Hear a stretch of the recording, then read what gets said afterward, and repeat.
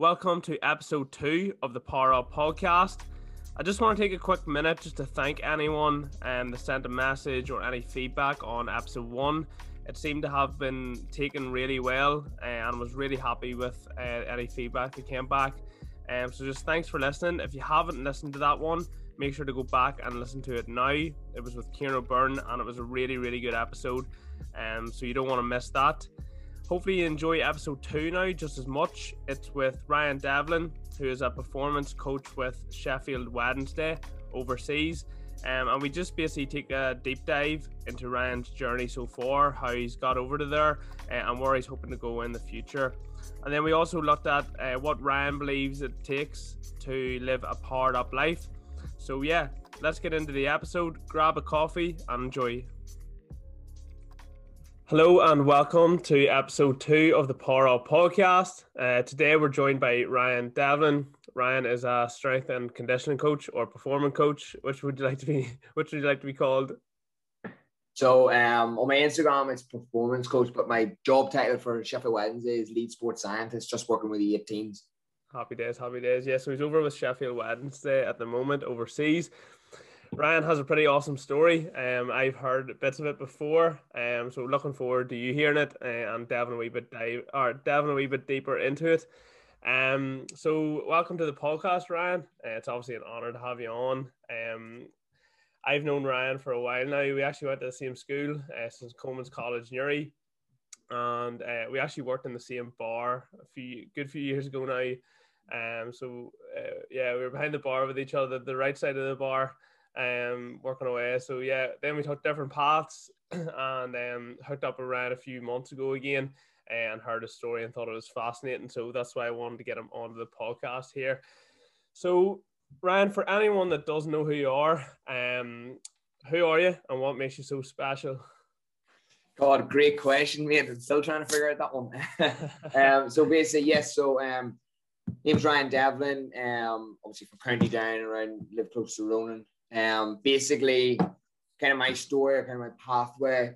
So I work within the sports science S&C industry.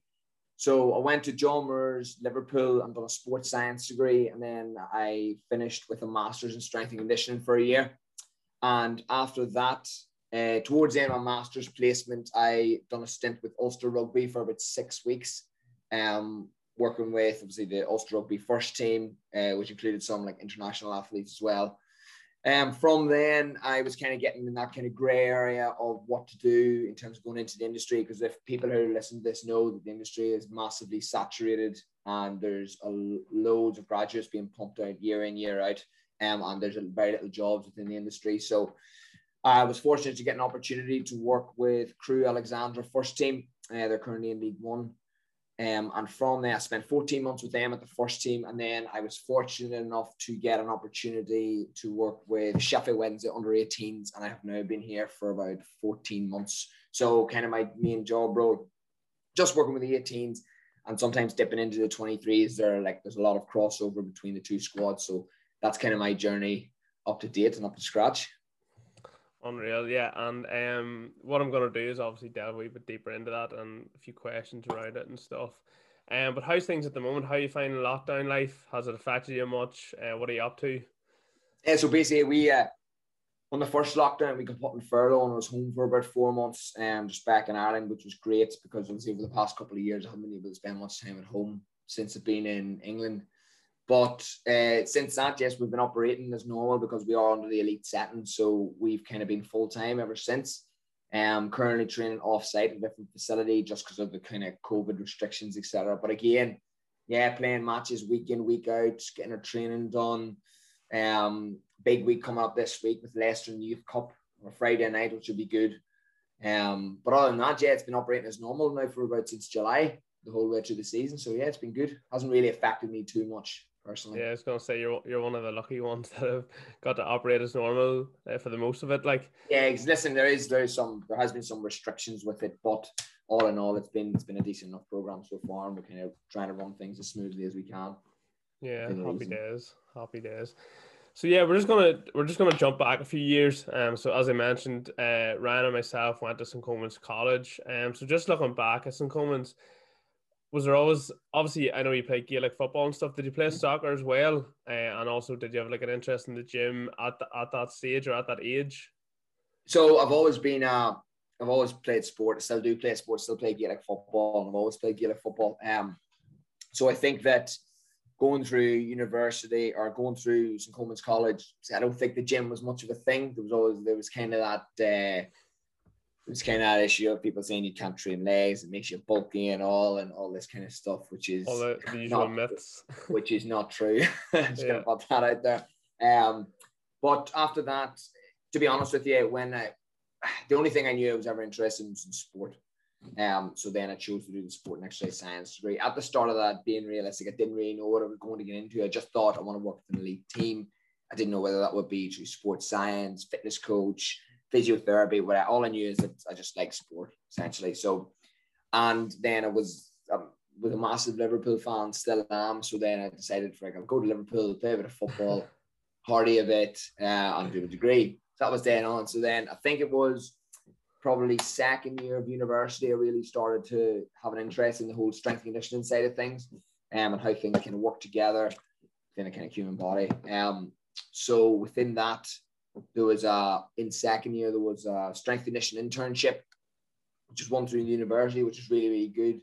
And I really, really enjoyed that. Also done that in third year. And then thankfully, as soon as I finished my degree, they opened up a new MSc in strength and conditioning in John Moores. So we were the first cohort. So it was the first MSc in strength and conditioning in John Moores. So we were the first cohort and went on to that. And then obviously that's kind of where my journey led from there. So we spent a year doing that full time and then into the kind of experience working world, essentially. Yeah.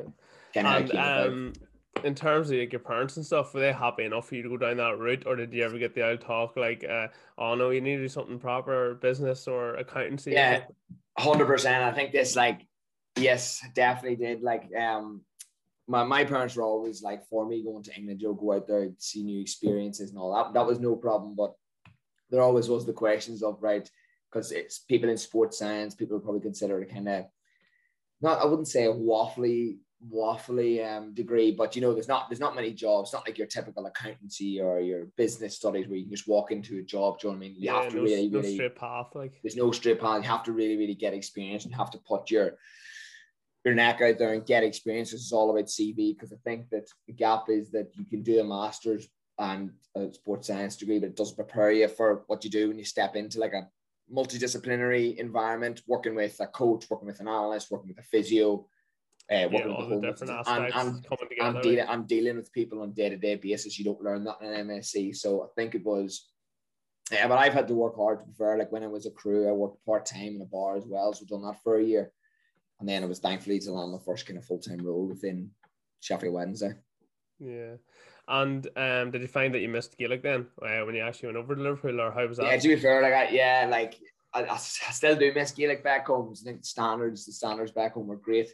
But I've always played it. I played for Liverpool John Moores the whole way through, and then I played for John Mitchell's for 2 years, and then now I'm currently in Yorkshire playing for St. Vincent Sheffield, so I'm up in the Yorkshire League now. So yeah, it's been a bit of a moving about in terms of the Gaelic scene. Yeah, I was going to say, has it been hard watching like Kilcoo doing so well and thinking like what if kind of thing? Like I always get that question. It has been, don't get me wrong, but at the same time, I don't think it's worth my career essentially for playing Gaelic football, do you know what I mean? But I'll still always play it, and then if it comes a chance where I come back, or maybe even if we go down to like London and play down there, or even back in the Northwest, I'll definitely take the opportunity wherever it is. Like, yeah, I think like when you're growing up, you think everything just has to revolve around playing football and playing sport, like, and then whenever sort of career, like whenever you sort of get to that stage, you're like, what am I doing with my life here? Like, it does have to take a back step, like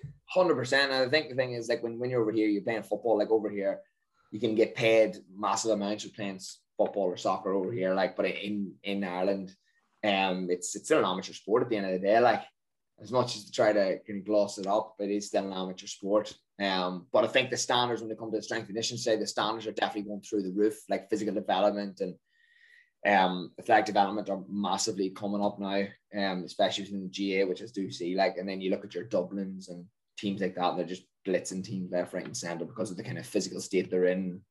Yeah, they've definitely been the example, like, and they're showing other teams like the importance of it, like, so anyone that didn't buy in before, like, is sort exactly of they are especially that Dublin. I always take my hat off to Dublin because they're just complete athletes, like, and it's unreal what they're doing down there as well. Yeah, and then moving on, so obviously you get the Masters and Crewe Alexandra comes calling.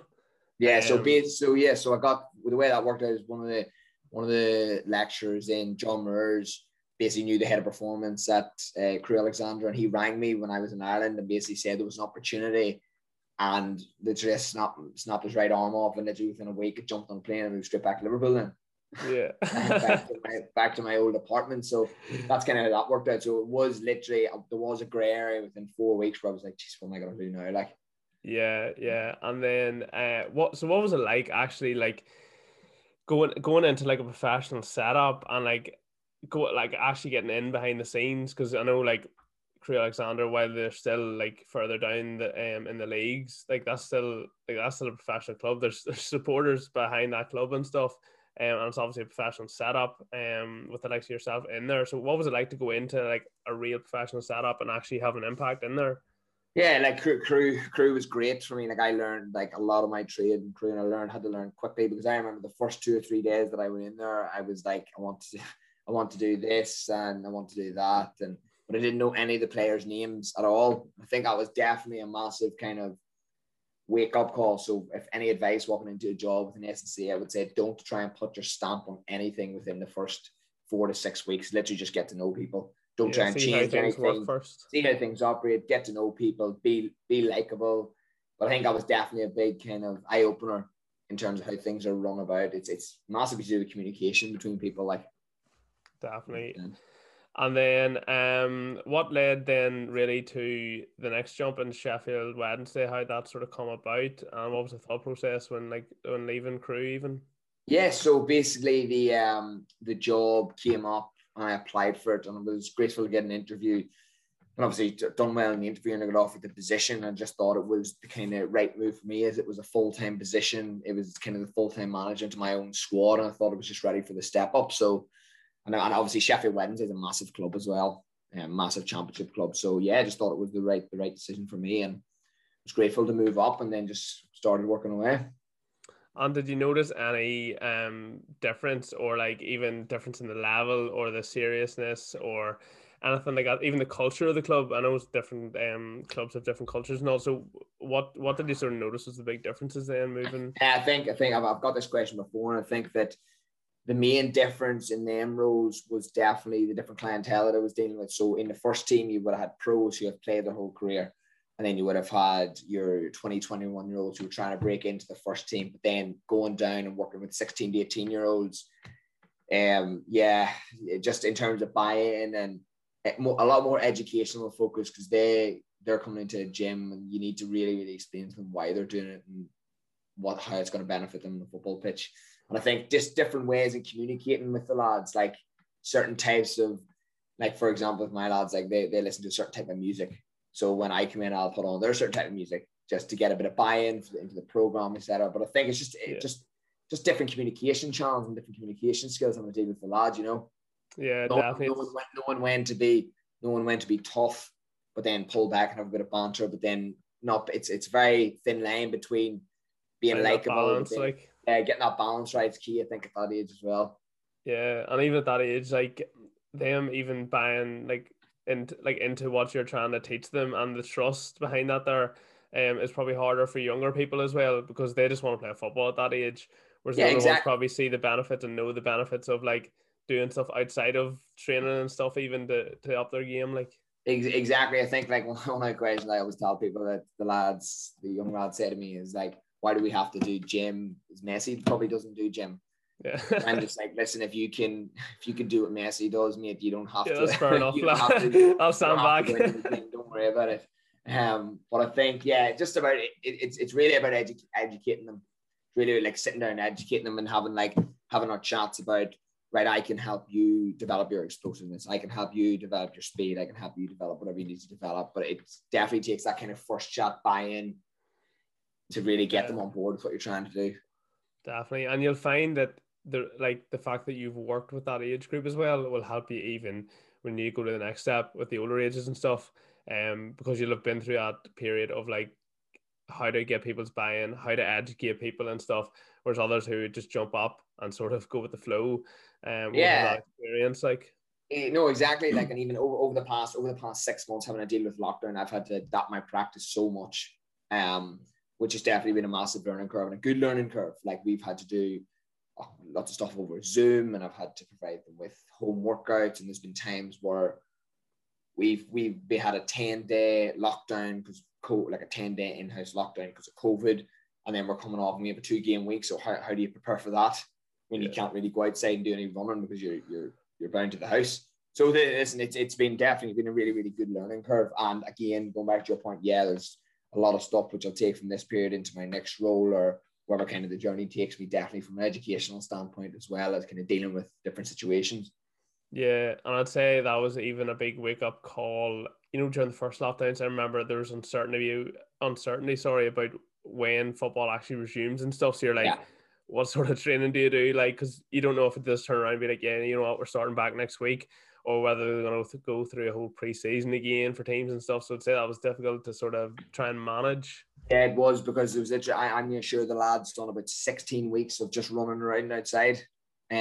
So trying to keep them motivated for that was tough. Like, and then again, like in terms of like a periodization model and a plan, do you kind of prepare them for the sport, or do you kind of take about 6 weeks to build a bit of a base and then transition into a more kind of high-paced program, or where do you stand at? So that was quite difficult at the time. Yeah, because you don't know any time period, so you can't. Exactly. You so literally can't plan. Like, yeah. But I suppose everyone was in the same boat, and I sort of evened it out a wee bit. Like, so yeah, I'd say that'll stand by you going forward now. If there ever is periods of like don't know when sort of stuff's resuming or stuff stops randomly and stuff like that. There, hopefully it doesn't happen again. Obviously, like, but at least you're prepared now and stuff.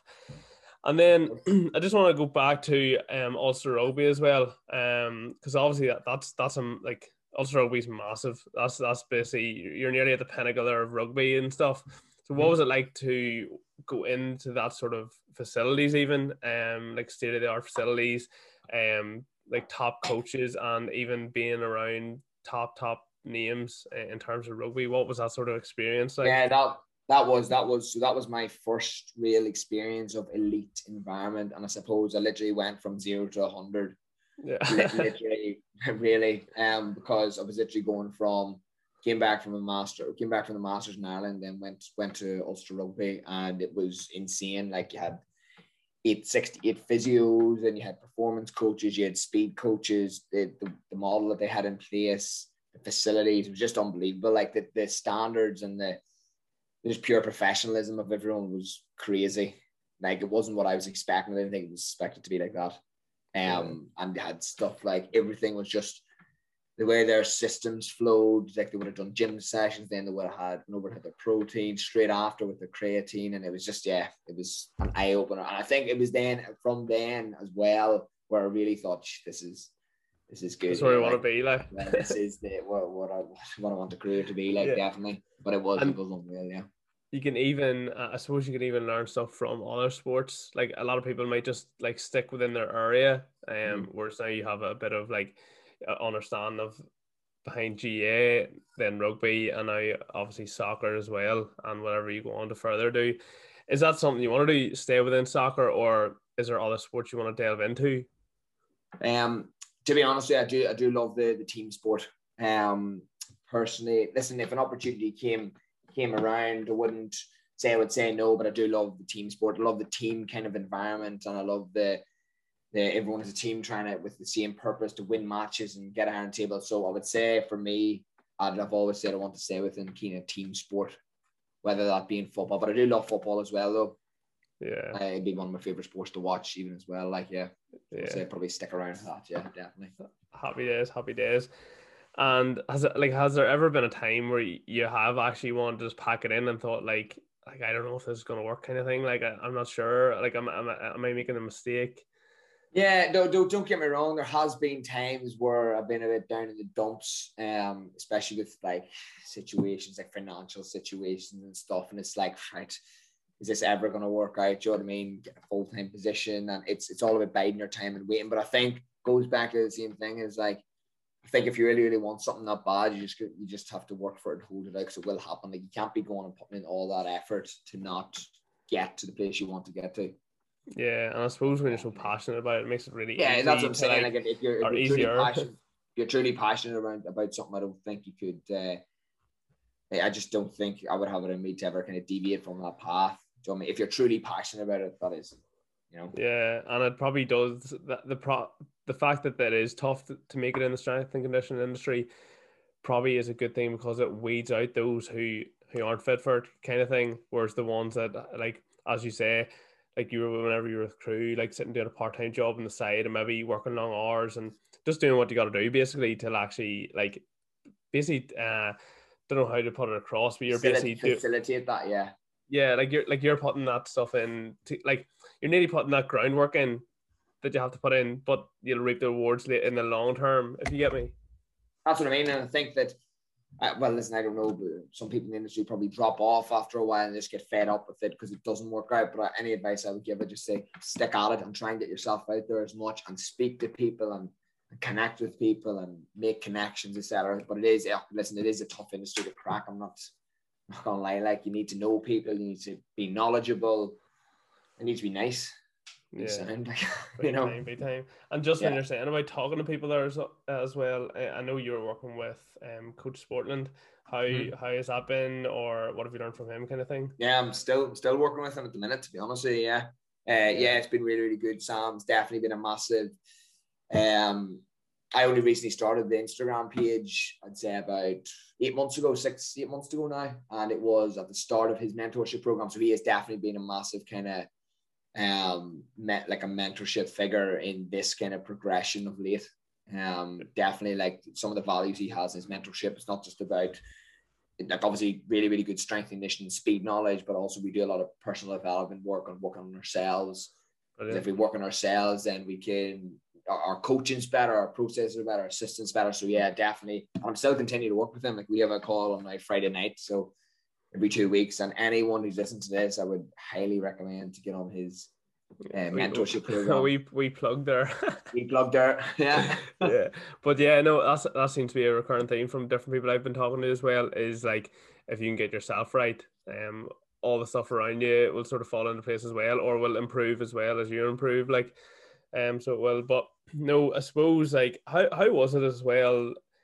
Like not a lot of young lads or young people at all could sort of survive by themselves, if you get me. So like whenever you went over to crew, I'm sure, was there anyone come over with you, or were you just by yourself? Or so when I first went to uni, I just went over my own.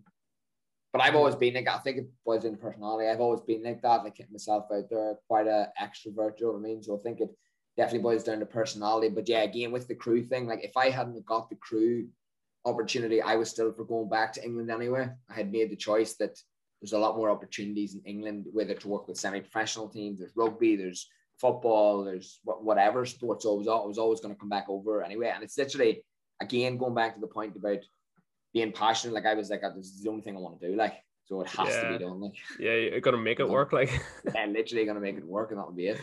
That's class. And then I suppose that shows like proper resilience and like patience is what like patience that people wouldn't have and commitment that people wouldn't have. So like fair play, that's unbelievable. Like it just shows how passionate you actually are. And then sort of moving towards the future then, what is the aim? What's the next steps? What's the vision? Well, I think that because I've recently started my Instagram page as well, Already Performance, I think the vision for it is to just kind of build that up as much as I can. Listen, it's listen, with these things, slow processes, and it's just trying to add value where I can and just trying to help as many people as I can. Because there's a lot of kind of bad practice around there and people getting injured and pick up injuries. And I think that strength and conditioning is undervalued as well, about when we speak about stuff and have talks and stuff. Like it's definitely undervalued. And then in terms of a career progression, like I'm more than happy in my position at the minute. Like I love working with the lads. Sheffield Wednesday is great. But I suppose just seeing what opportunities come up, and if it's right for me, it's right for me. Like, you know, but ideally, listen, there's always the glitz and glance being ahead of performance in the Premier League team, isn't there? Like, there's no from that. Like, but listen, them jobs are very, very hard to come by, and they're hard to get, and it's a lot of patience with them. So then again, just trying, exactly, mate. Just trying to develop where I can, and just keep improving in the daily and the weekly. Getting yourself out there as you have been, like. And then are you planning on, so for obviously for your own sort of performance, Instagram and stuff, are you planning on doing like working with people individually as well as having that sort of role within a team? Yeah, I think that definitely for now, definitely with the, so I do online programming, and I maintain that contact with my clients, etc. And then again, just adding value at the minute. It's no problem doing both at the same time, like. And you'll find that in the long term that'll do you well. Providing this value and stuff now, while you mightn't be getting much benefit out of it, you will start to see it build and stuff. Yeah, of course. And I think people's trust, and like people will actually start to see the value in it the more that strength and conditioning is growing, as we can see. Like, exactly, man. I think that, like, especially with the Instagram and the kind of social media platform, it's basically like an online CV as well. So literally, if I go for a position and I've got an employer, they can just type my name and they can see all my stuff, and then it's a case of do they like you? They like you. If they don't, they don't. Yeah, no, that's something that's something I've noticed with the strength and conditioning area. It's like, it's very much like what's your CV like kind of thing. Mm-hmm. Even like talking to a few guys, they were like, I don't think, like, they didn't have their masters and stuff, so that automatically put them, like, made it harder for them to actually get those opportunities, because someone literally just had a master's more than them, so they, like, their opportunities like widened way further, you know what I mean, just because literally of what it says on their CV, like, which is mad. Yeah, literally, it's mad, because like you could have like coaches that probably don't have a master's, but they have had like 6, 7, 8 years experience, and they're phenomenal coaches. Like, it just doesn't mean, but I suppose it's the way it is. Like, you have to meet a certain criteria to get through to the next round of a job. Like, and probably the way they stack them, it's like you have people have your sports science, you have your degree, and then you have your master's, and then your PhD. And naturally, they're going to pick the people with PhDs for the first round, and then I suppose they have to narrow them down somewhere. Yeah, like, they have to, yeah. Of course. So, and then in terms of Sheffield Wednesday now, how's it going with the under-18s, the seniors, the whole club? What's the whole club like at the moment? How are they progressing? How are things? Like, how's the season going? Yeah, no, especially the 18s. The season is slow start to the season, but I think that definitely picked up a lot of form in the past 2 months. Like, the lads are definitely buying into the program. And listen, it's been tough for the 18s. It's been tough for them dealing with, it hasn't been their typical environment of coming into, they're not allowed to practice every day. They've been restricted on the gyms, but they've definitely been coping with it well. Like, and then the club as a club as a whole, the club's great. Like, people are just working together. The academy works really well together. There's a lot of fluidity between 18s and 23s, and it's great. Yeah, it's going well. And does the likes of the academies and stuff get much exposure to the senior team? Like, there would be much connection between the two of them? Yeah. Like there'd be times when some 18s or even some 23s would link up with the first team and train. But at the minute, it's quite separate because of the COVID kind of situation. So we're training in a different facility. But in a way, it's been good at the same time, because we're just focusing on ourselves and they're focusing on themselves. But sooner or later, like, we'll be down the training ground again soon, and everyone will link up and it'll be fine again. Like, be fine. You know? And do you ever get like a buzz off, like, if you've worked with a certain player or anything and they get called up and stuff like that there? Do you feel like a proud father or anything like that there? Yeah, no, that's what it is. Like we always say, like, we're just trying to make as many as a team. Like, even our manager, like, especially Andy Sharp and Andy Holder, they're great. Like, we're just always trying to produce players. Like, we're literally trying to help these lads just get to the next level. Yeah. And they do become, like, one of our managers always talk, they do become like your family, essentially, because you spend every single day with them, all with the same goals, to be professional footballers. So I think that there's a lot of planning and stuff goes into the background, how we're trying to make these lads as good as they can be. From a physical side, by myself, from a coaching aspect, from an analyst aspect, and then with the physio as well. Like, so yeah, we're just everyone with the same goal is trying to just improve the players and get them to the next level. Yeah, so I suppose you would become very invested in them, like, and like I'm sure in a few, like in 10 years or 10 years down the line, even if you see one of them in the Premier League, you'd be like, you'd be waving your hand, be like, I produced that. Yeah, exactly. Give me a ticket more, like that's what I'll be saying. Yeah, But yeah. no, that listen, it is like you do. Like I've even some lads that I worked with, the crew that I would still keep in contact, and they've gone on to do good things as well. So no, it is good. Like you do get a lot of you do get a good feeling when they progress well or they go into the team, they play up a level. Look, it is good. Like that's why we do the job. Like essentially, we're just trying to do the best for the lads. Yeah, and then what's it like going to the likes of big grounds and stuff? You know what I mean? Like I don't think it would really sink in. You know, if you're bombing over to Anfield or something for like a youth cup game or something. What is those sort of situations like? Does it like do you be like amazed like still like by it? Yeah, listen, because we play at an 18s level, so we typically play our games at the training grounds. But listen, there has been occasions where we've played challenge games and stuff at stadiums and been in stadiums and stuff. But listen, it is good. Like, but I think that's when I tell people that, like, I think people say, "Oh, that's class," but it just becomes part of the job. The Like norm, we're like. playing on Friday night now. We're playing Leicester, and we're going to their new training ground. And it'd be great to see that because all people are talking about it at the minute. But at the same time, I think it just becomes part of the job, like traveling around and home Yeah. games and away games, etc. But yeah, it's good. Like it's one of the perks of the job, like isn't it? Yeah. And do you enjoy those like away days and stuff? Like what are they like compared to the Yeah, no, home games? listen, the away days are good. Like the away days are good. Like we not when you get beat though, but listen, they're good. Like I think now, like next week or 2 weeks now from now, we play Ipswich away, and we'll go over and we'll stay over, and the night before, and yeah, it's just part of the job. Like good. Yeah. It's good. And see, even outside of training, actually, is there much like communication or banter between all the guys and stuff? Like, would they be really close outside of training as well, or would it literally be you come in, do your job, and go out again? No, the lads, especially with the lads now, like staffing wise, like we're all really close staffing wise. Like, but I think it's a case of we probably do everyone's heads in so much in work that it's like I don't want to see you like especially my It's a manager. break. Yeah, exactly. I need a break from you. But I think that within up the lads, like all the lads are really, really close. And I think that's what they're all again, they're just all lads trying to working towards the same goal. But they do. I know for a fact the lads that I work with hang about with each other loads over, like outside of work, like or outside of playing football, which is good. Yeah, definitely is.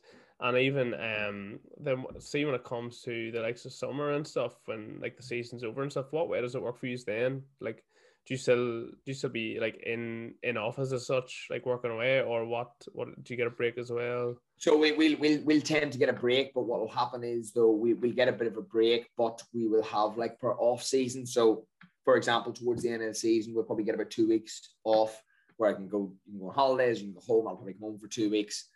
But then we'll come back and it'll be kind of getting everything in place. And we'll do off season. So the boys probably come in 2 or 3 times a week to get their lifting in, build a big off season.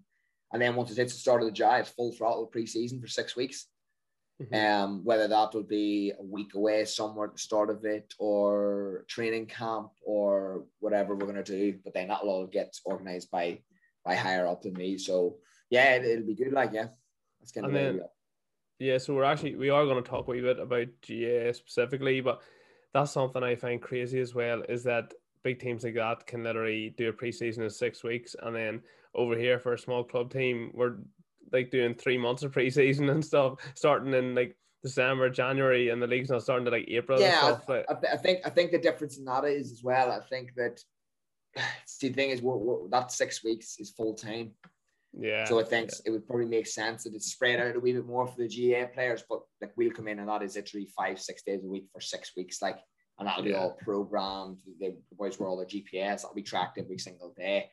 So I think, listen, it's a condensed period, but it's kind of one of them things really they have to do. Like, yeah. And do you take much ownership for what the guys do outside of sort of training and stuff? Like, would they have any sort of things that they would have to follow outside of training in terms of eating, in terms of structure? Like, are they allowed to go out and stuff like that there, or what? Is it quite strict or? Yeah, so from a nutritional perspective, listen, all I can do is educate the lads on what they need to eat and do, whether that's their hitting their protein intake, the carb intake, having more carbohydrates in certain days where their pitch load has been more, all that kind of stuff. All I can do is advise them on that. But as soon as they leave the gates, they can go do what they want, really. Like, they're not restricted in terms of what they can do and can't do, really, like, to be honest with you. Yeah, it's not as bad as some people think it is. Like, yeah, no, it's definitely not. No, it's not. Happy days. So yeah, just moving on to the GA stuff then. I suppose let's start with gym work because I think it's quite neglected. And I know the gyms are closed at the minute, but this time of year, like in the off season and coming into preseason, what sort of stuff should GA players be focused on within the gym, whether it be when the gyms are open and at the minute when they're closed? Okay, so I think that you kind of have to break it up into a couple of two or three ways to answer the question. So I think that now that the gyms aren't open, probably people are doing home workouts, etc., and all this kind of stuff. So if I had to give some advice to people, I'd say get out and run, do proper speed sessions, and I mean sprint maximally with loads of rest, because what tends to happen is that people won't sprint for like 2-3 months at a time. They'll be sedentary. They'll do 5Ks and 10Ks. They won't sprint, and then they'll come into the first week of training and they'll probably go into a game in the first couple of days of training, or they'll do some speed work and there's going to be hamstrings blown everywhere.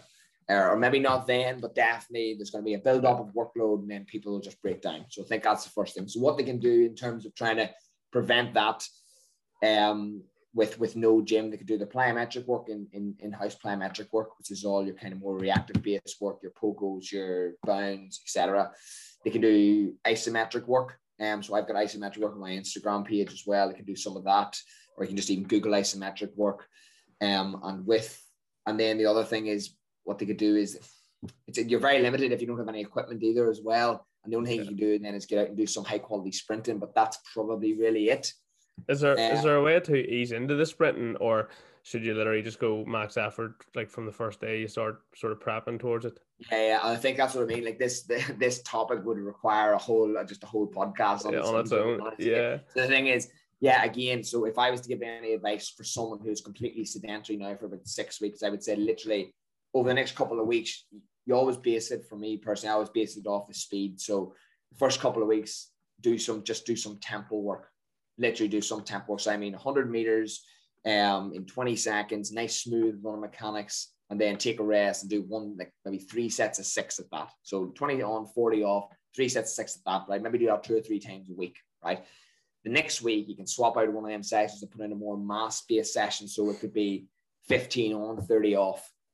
So the speed probably gets slightly higher and it gets a bit more intense. Towards in that week, you can maybe do a couple of sprints to hit around maybe 85% of your max.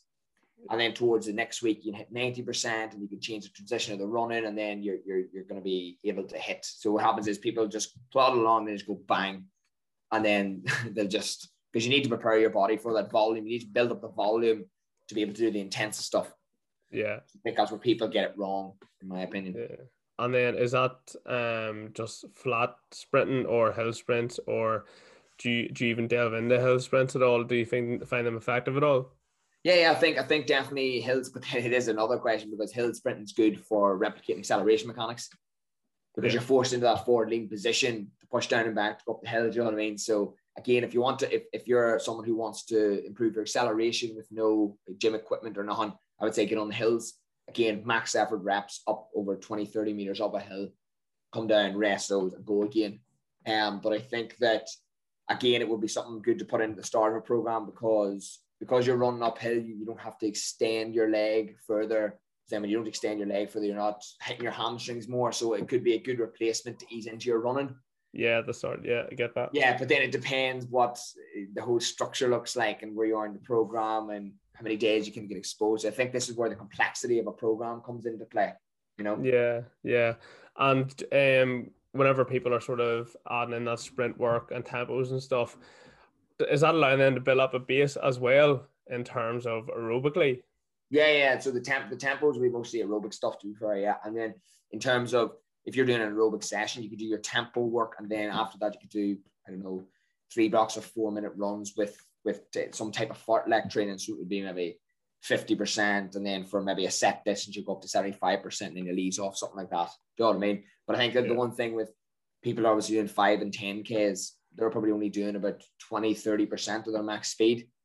Yeah. So it's not going to prep them for playing sport or playing Gaelic football, essentially. Yeah, I know. Yeah, because you see a lot of teams, even coaches within the teams, like prescribing that, because obviously just not educated enough on it. But they're like, yeah, go out, like start with 3Ks, build up to 5Ks, go to 10Ks and stuff, and they're like, they tell them like, oh, this, we're building the base and all, and then the first session back, there's like sprints and changes of Well, direction. I think what people realize is you have to build the base on the opposite side if you're going to build any base, because the closer you get to competition, the volume has to drop and you have to get more specific to the actual event you're about to do. So, for example, if you take Gaelic football, what does it have? It has acceleration, it has like de-acceleration, it has jumps, it has landings, it has change of direction, it has high speed running, it has sprinting. Yeah. So if your plan doesn't involve any of that stuff, one of them factors could cause an injury if you're not training it, essentially. So, for example, if you haven't practiced change of direction in 6 months and your first session back, you're doing a lot of doggies, you're doing like 1v1s and 2v2s, you could blow an ankle somewhere. Do you know what I mean? Yeah. Because it's a high, because it's change of direction is high eccentric loads. So you have to absorb load and produce it really quickly. So if you're not strong eccentrically because you haven't trained it for so long, you're just going to end up injuring yourself. I think that's what people don't understand. Yeah, big time. And I suppose moving on then towards closer to the season, what, or even when the season's going up and running, do you continue on that sort of speed training separately from, like, I know most clubs will train maybe Monday, Wednesday, game Friday. Yeah. Do you continue on sprint work outside of that and stuff? So my answer would be no, because their speed training should be incorporated into their training sessions. So, for example, the way I do it, I know from my lads, like they come in on a Tuesday, we'll do a warm up, and then because you want to, first of all, there's no point training speed at the end of a session, because in order to improve speed and hit them high velocities and then high speed, you need to be fresh. So there's no point doing a massive session and at the end of the session saying, right, we'll do 4 40-meter sprints, because you're not going to hit them velocities because you're in a fatigue state. Yeah. Okay, so I think that after the warm up, you go 70%, 80%, 90% runs, and then you could do, for example, 3 to 4 40-meter sprints, max out with loads of rest. You have to give them loads of rest between every rep, because there's no point going, right, 40-meter sprints, jog back, go again, because they're still going to be burnt out from that first rep. Yeah. So I think that's what people, true speed training needs a load of rest in between every rep to hit them high velocities.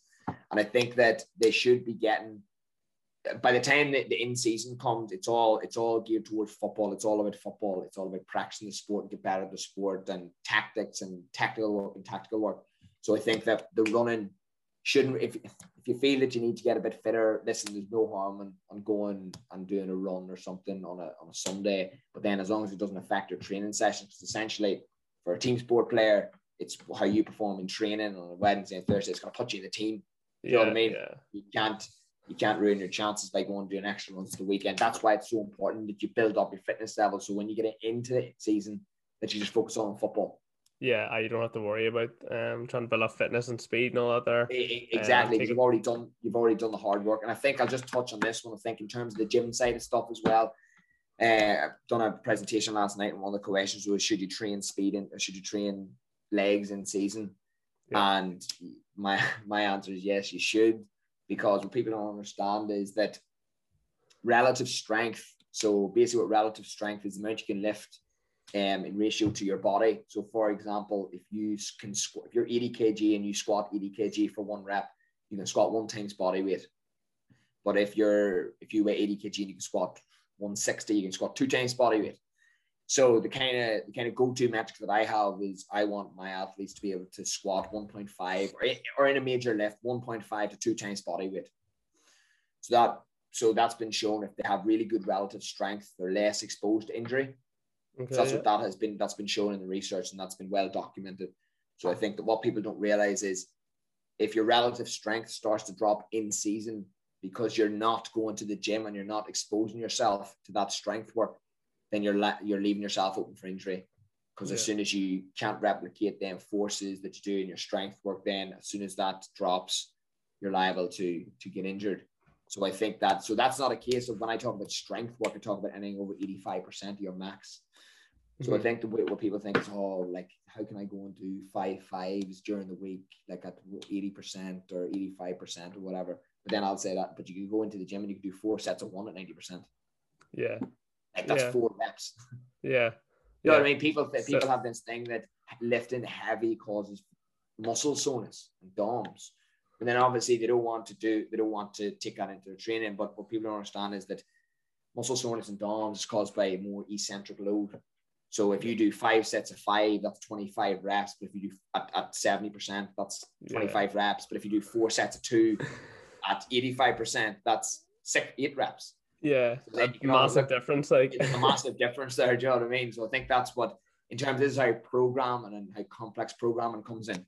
So I mean, and why it's so important. That's what I feel. Yeah, and people don't realize that. And you even see a lot of people will do the gym work in the off season and pre-season, and when the season starts, they tend to like just forget about it, kind of thing. Because they're like, that same thing where they're afraid of it affecting. They're sort of like afraid of doing legs and stuff in case they're tired for the training on the Wednesday. You know what I mean? And exactly. But I think this is what, like, this is one thing I spoke about last night. I think that what people do is first of all, it depends on, so for example, I can speak in our case that we will have a training session on a Tuesday and I'll take the lad and do legs on a Tuesday. So if you're going to train their legs, just hit them all on one day. Do you know what I mean? Don't try and spread the load. Don't be going like training on a Thursday or training on a Tuesday, legs on a Wednesday, training on Thursday, legs on a Friday game side, because you're spreading out the workload throughout the week. Your body doesn't even get a chance to recover. Like your body doesn't get a chance to recover. So just do your running session, then go into the gym and lift. Yeah, I know that might sound to people, geez, that's mad, but trust me, it's not that mad. I know that's what people would assume, like, if I train now, how am I going to be fit to do a run after this and stuff? Yeah, exactly. So for example, any advice that I would give on the Tuesday session or Monday session or whatever way it works in terms of your weekly structure, go on a Monday, do your I presume a Monday will be more bigger session, open out spaces. You can do your sprinting on a Monday, for example. Go into the gym, do your 5 sets of 5. So do your more volume based session. Do your 5 sets of 5. Do your Nordics, do your RDLs, and your step ups, for example. Yeah. Right. And then towards the end of the week, when the game is, then so you'll be off. Just say you're off Tuesday. Then on a Wednesday, you'll do your session. That'll kind of be a match prep session, I presume, where everything will be tapered and it'll be a lot faster to prep for the game on the Wednesday. So your gym session on the Wednesday will be your power work. So go into your plyos, your loaded jumps, your squat jumps, 4 sets of 1, wee bit of groin work, whatever you want to do. There you go.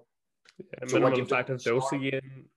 Yeah, exactly. Well, listen, I'm in terms of the minimum effective dose, I think you need to provide a good enough dose that you're still going to get adaptation. But again, very much in season, it is about strength maintenance and maintenance of qualities.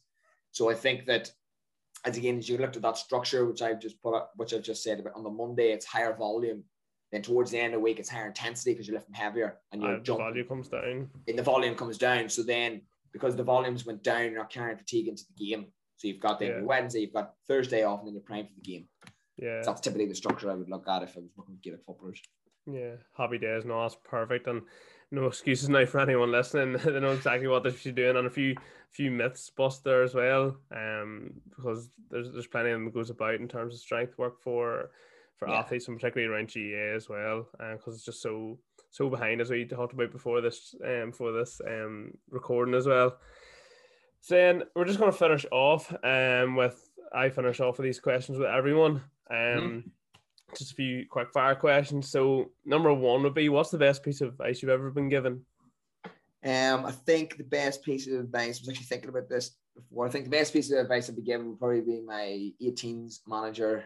Basically, he said, like, you can only control the controllables. So obviously we've been dealt with different situations, and in terms of ways getting in the gym, and you literally can only control what you can control, whether that be in your gym program or that be in life, essentially. So what I would just say is just focus on yourself and do what you can with the best of your ability or best of the resources you've got. Yeah, that's an awesome one. That's something I've been using with my clients the past while, is like, control what you can control, and like, don't worry about the stuff you can't control, because you can't change it. You know, exactly. I mean? You can't change it. So what's the point? Yeah. You're wasting energy and time on it. Like thinking about it, it's 100%. Like these lockdowns. Like I know they can be difficult, but like at the end of the day, like you have no say in it, so there's no point in worrying about it, because the more you shout about like how much you hate them and how pointless they are, that's still like the government don't care literally about your like a wee No, opinion, like, so just focus exactly. on. And I think that, yeah, like there's always like people can cry about not having gyms and stuff, but in terms of the performance aspect or a weight loss aspect or whatever, you know, people's different realms are, there's always something you can be doing, whether that be mobility work, whether that be going out for a walk, whether it be sprinting, jumping. Like there's a good enough toolbox there to work with.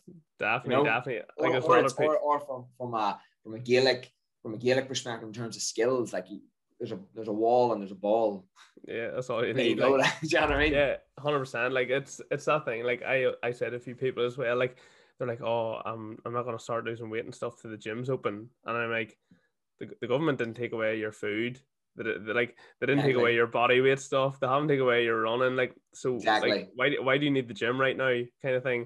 And like that's another thing. People are like, yeah, like I need the gym, but like you ask them to do body weight press ups and they can't do them, kind of thing. Like, so it's like you have even better resources right there. Exactly. You're just afraid to use them. Like, just basically people using it as an excuse nearly. I would say back to that. Do you even deserve to be in a gym if you can't do 10 press ups? Do you Yeah, know what I mean? yeah. Like earn the, felt a bit of Yeah, a base. yeah. Oh yeah, definitely. You need to earn your place in there, like. Exactly. And then question number 2 then, what motivates you? So why did you go through all that to get to where you are?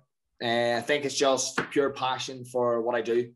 Like my sister always said to me that the only thing I care about is like reading about strength training and books and stuff and shit like this. She's like, there's nothing else to you than lifting. Yeah. She's like, I've never seen anyone who's more obsessed with weight plates and like a barbell. But I think it's just the pure passion of just what I have in the industry. So again, loving what I do and helping people. I think that's why I do it all. Like I'll read loads and loads, just trying to improve myself. And at the end of the day, it's just to help people get to where they want to be. Like from a performance aspect or from a rehabilitation aspect or an injury aspect. And yeah, that's kind of it. Yeah. Just helping people purely. Class. Yeah, no. People that aren't there don't really understand, do they? Like your sister probably like thinks you're a wingnut, like. Yeah, probably, yes. It's like, but no, that's brilliant. And then the last one then is what do you feel it takes to live a powered up life? So in terms of what are the main non-negotiables and habits and behaviors you feel someone needs to like live basically a high performance, high standard life? Yeah. I think that I was thinking about this question when you asked me, and I think that first of all on this topic, people need to buy the book called The Atomic Habits. Yeah. Have you read it yourself? Yeah, recommend it to everyone. Unbelievable book. Really has helped me and helped a lot of stuff which I try and do recently. I think that in terms of building like a high performance lifestyle or trying to anyway, I think that time utilization is key. I think that you need to get off like looking at social media and being so obsessed with what other people are doing. Just get on with your own thing. Like just do you and just do you and don't focus on anyone else. And listen, at the end of the day, whether you do an Instagram page or a podcast, or there's going to be some people that just aren't having you and some people will. And that's just the case of it. Like, I also think that if you're trying to be a certain person, you need to have certain characteristics. So for example, me, like to say I wanted to be the world's best coach. Mm-hmm. So what does a coach need to have? They need to have good knowledge of training. So they need to train themselves. They need to live kind of the lifestyle they're trying to preach to their people. So for example, for me, exactly. So non-negotiables for me, I walk every day. I'll read at least an hour every day on something to help my knowledge. I'll train every day, and I'll take my supplements every day. So that's like 4 non-negotiables for me. Yeah, and that's just leadership, like you showing leadership qualities as well. Yeah, exactly. I think that like again, like, so I'm a coach and like I want to be able to teach this and preach this, and so I'll lift, I'll sprint, I'll have a hybrid of everything in my program. Do you know what I mean? And then in terms of being knowledgeable, like, so instead of just reading the book, like I used to be terrible at reading. Yeah. And it wasn't like I need to read. I wasn't like I needed to read. Like I was like, right, I want to read a book, but I wanted to like become a reader. Yeah. So I'll read like at least an hour every day now. Just any books, like between strength books and training books and everything, to be honest with you. So I think that's kind of the key kind of advice I would give on that. Yeah, you learn so much from books actually, because that's something I sort of regret growing up. Is like I used to be like, first of all, I struggled to read, and then I absolutely hated it. I just found it so boring. I was like, I could be doing something better in my time now. But now I see that, like, whenever you get older and stuff, you're like, that's where the knowledge comes from. You know what I mean? That's how you improve things. Like, well, like the thing is, most of the stuff I talk about, like, it's literally been in the research, it's been in stuff for the last 30, 40 years. Like, it's not new. Like, yeah, I wish, same as yourself, like, I wish when I was like 14, 15, 16, I would have picked up a strength and conditioning book. Yeah, definitely. Because, like, you know what I mean? even podcasts now, and that's what I said in the introduction to this, like, about why I started and stuff, was because podcasts were like a godsend to me. Like, because I struggle to read, and that's because I never did it. But whenever podcasts come, I was like being able to feed me with the information that I needed, you know what I mean, without having to read. But I've also picked up reading as well, because there's just so much value in it, and it's quite good for the mind or something. I don't know. Exactly, it's good. You're away from your phone and all, like, and I'm reading that All Blacks book at the minute, actually, Legacy. I don't know if you've read it or not. No, I haven't actually. No, definitely read it. It's really interesting about the different, like, qualities, characters, like leadership abilities and stuff within that All Blacks teams, like, and it's unbelievable. It's definitely something you'll be able to bring across, actually, so I definitely recommend reading it if you get a chance. Yeah, no, well, man, I'll get into it. Yeah, if you ever get through all those strength and conditioning books. It's like 20 of them in my room, literally. Yeah, and then just finishing off, I know you've mentioned it a wee bit, but where can people find you, just on different platforms and stuff? So to be fair, I kind of only mainly use one or two platforms. Twitter, on Twitter is RyanDev10, and the main one to find me is probably Instagram, RDPerformance _. Yeah. And that's probably the main. Listen, you can find me on Facebook at Ryan, but I don't really put much stuff up on Facebook at all. So the main one would probably be Instagram at RDPerformance. Yeah, do you get into any arguments on Twitter with those sort of American coaches and stuff? No? I stay away. I stay away from all that. I stay away from all that. Happy days. Yeah, no, sure. Make sure to check Ryan out. I've obviously been on his pages and stuff, and he shares massive value, more value than anyone else really does.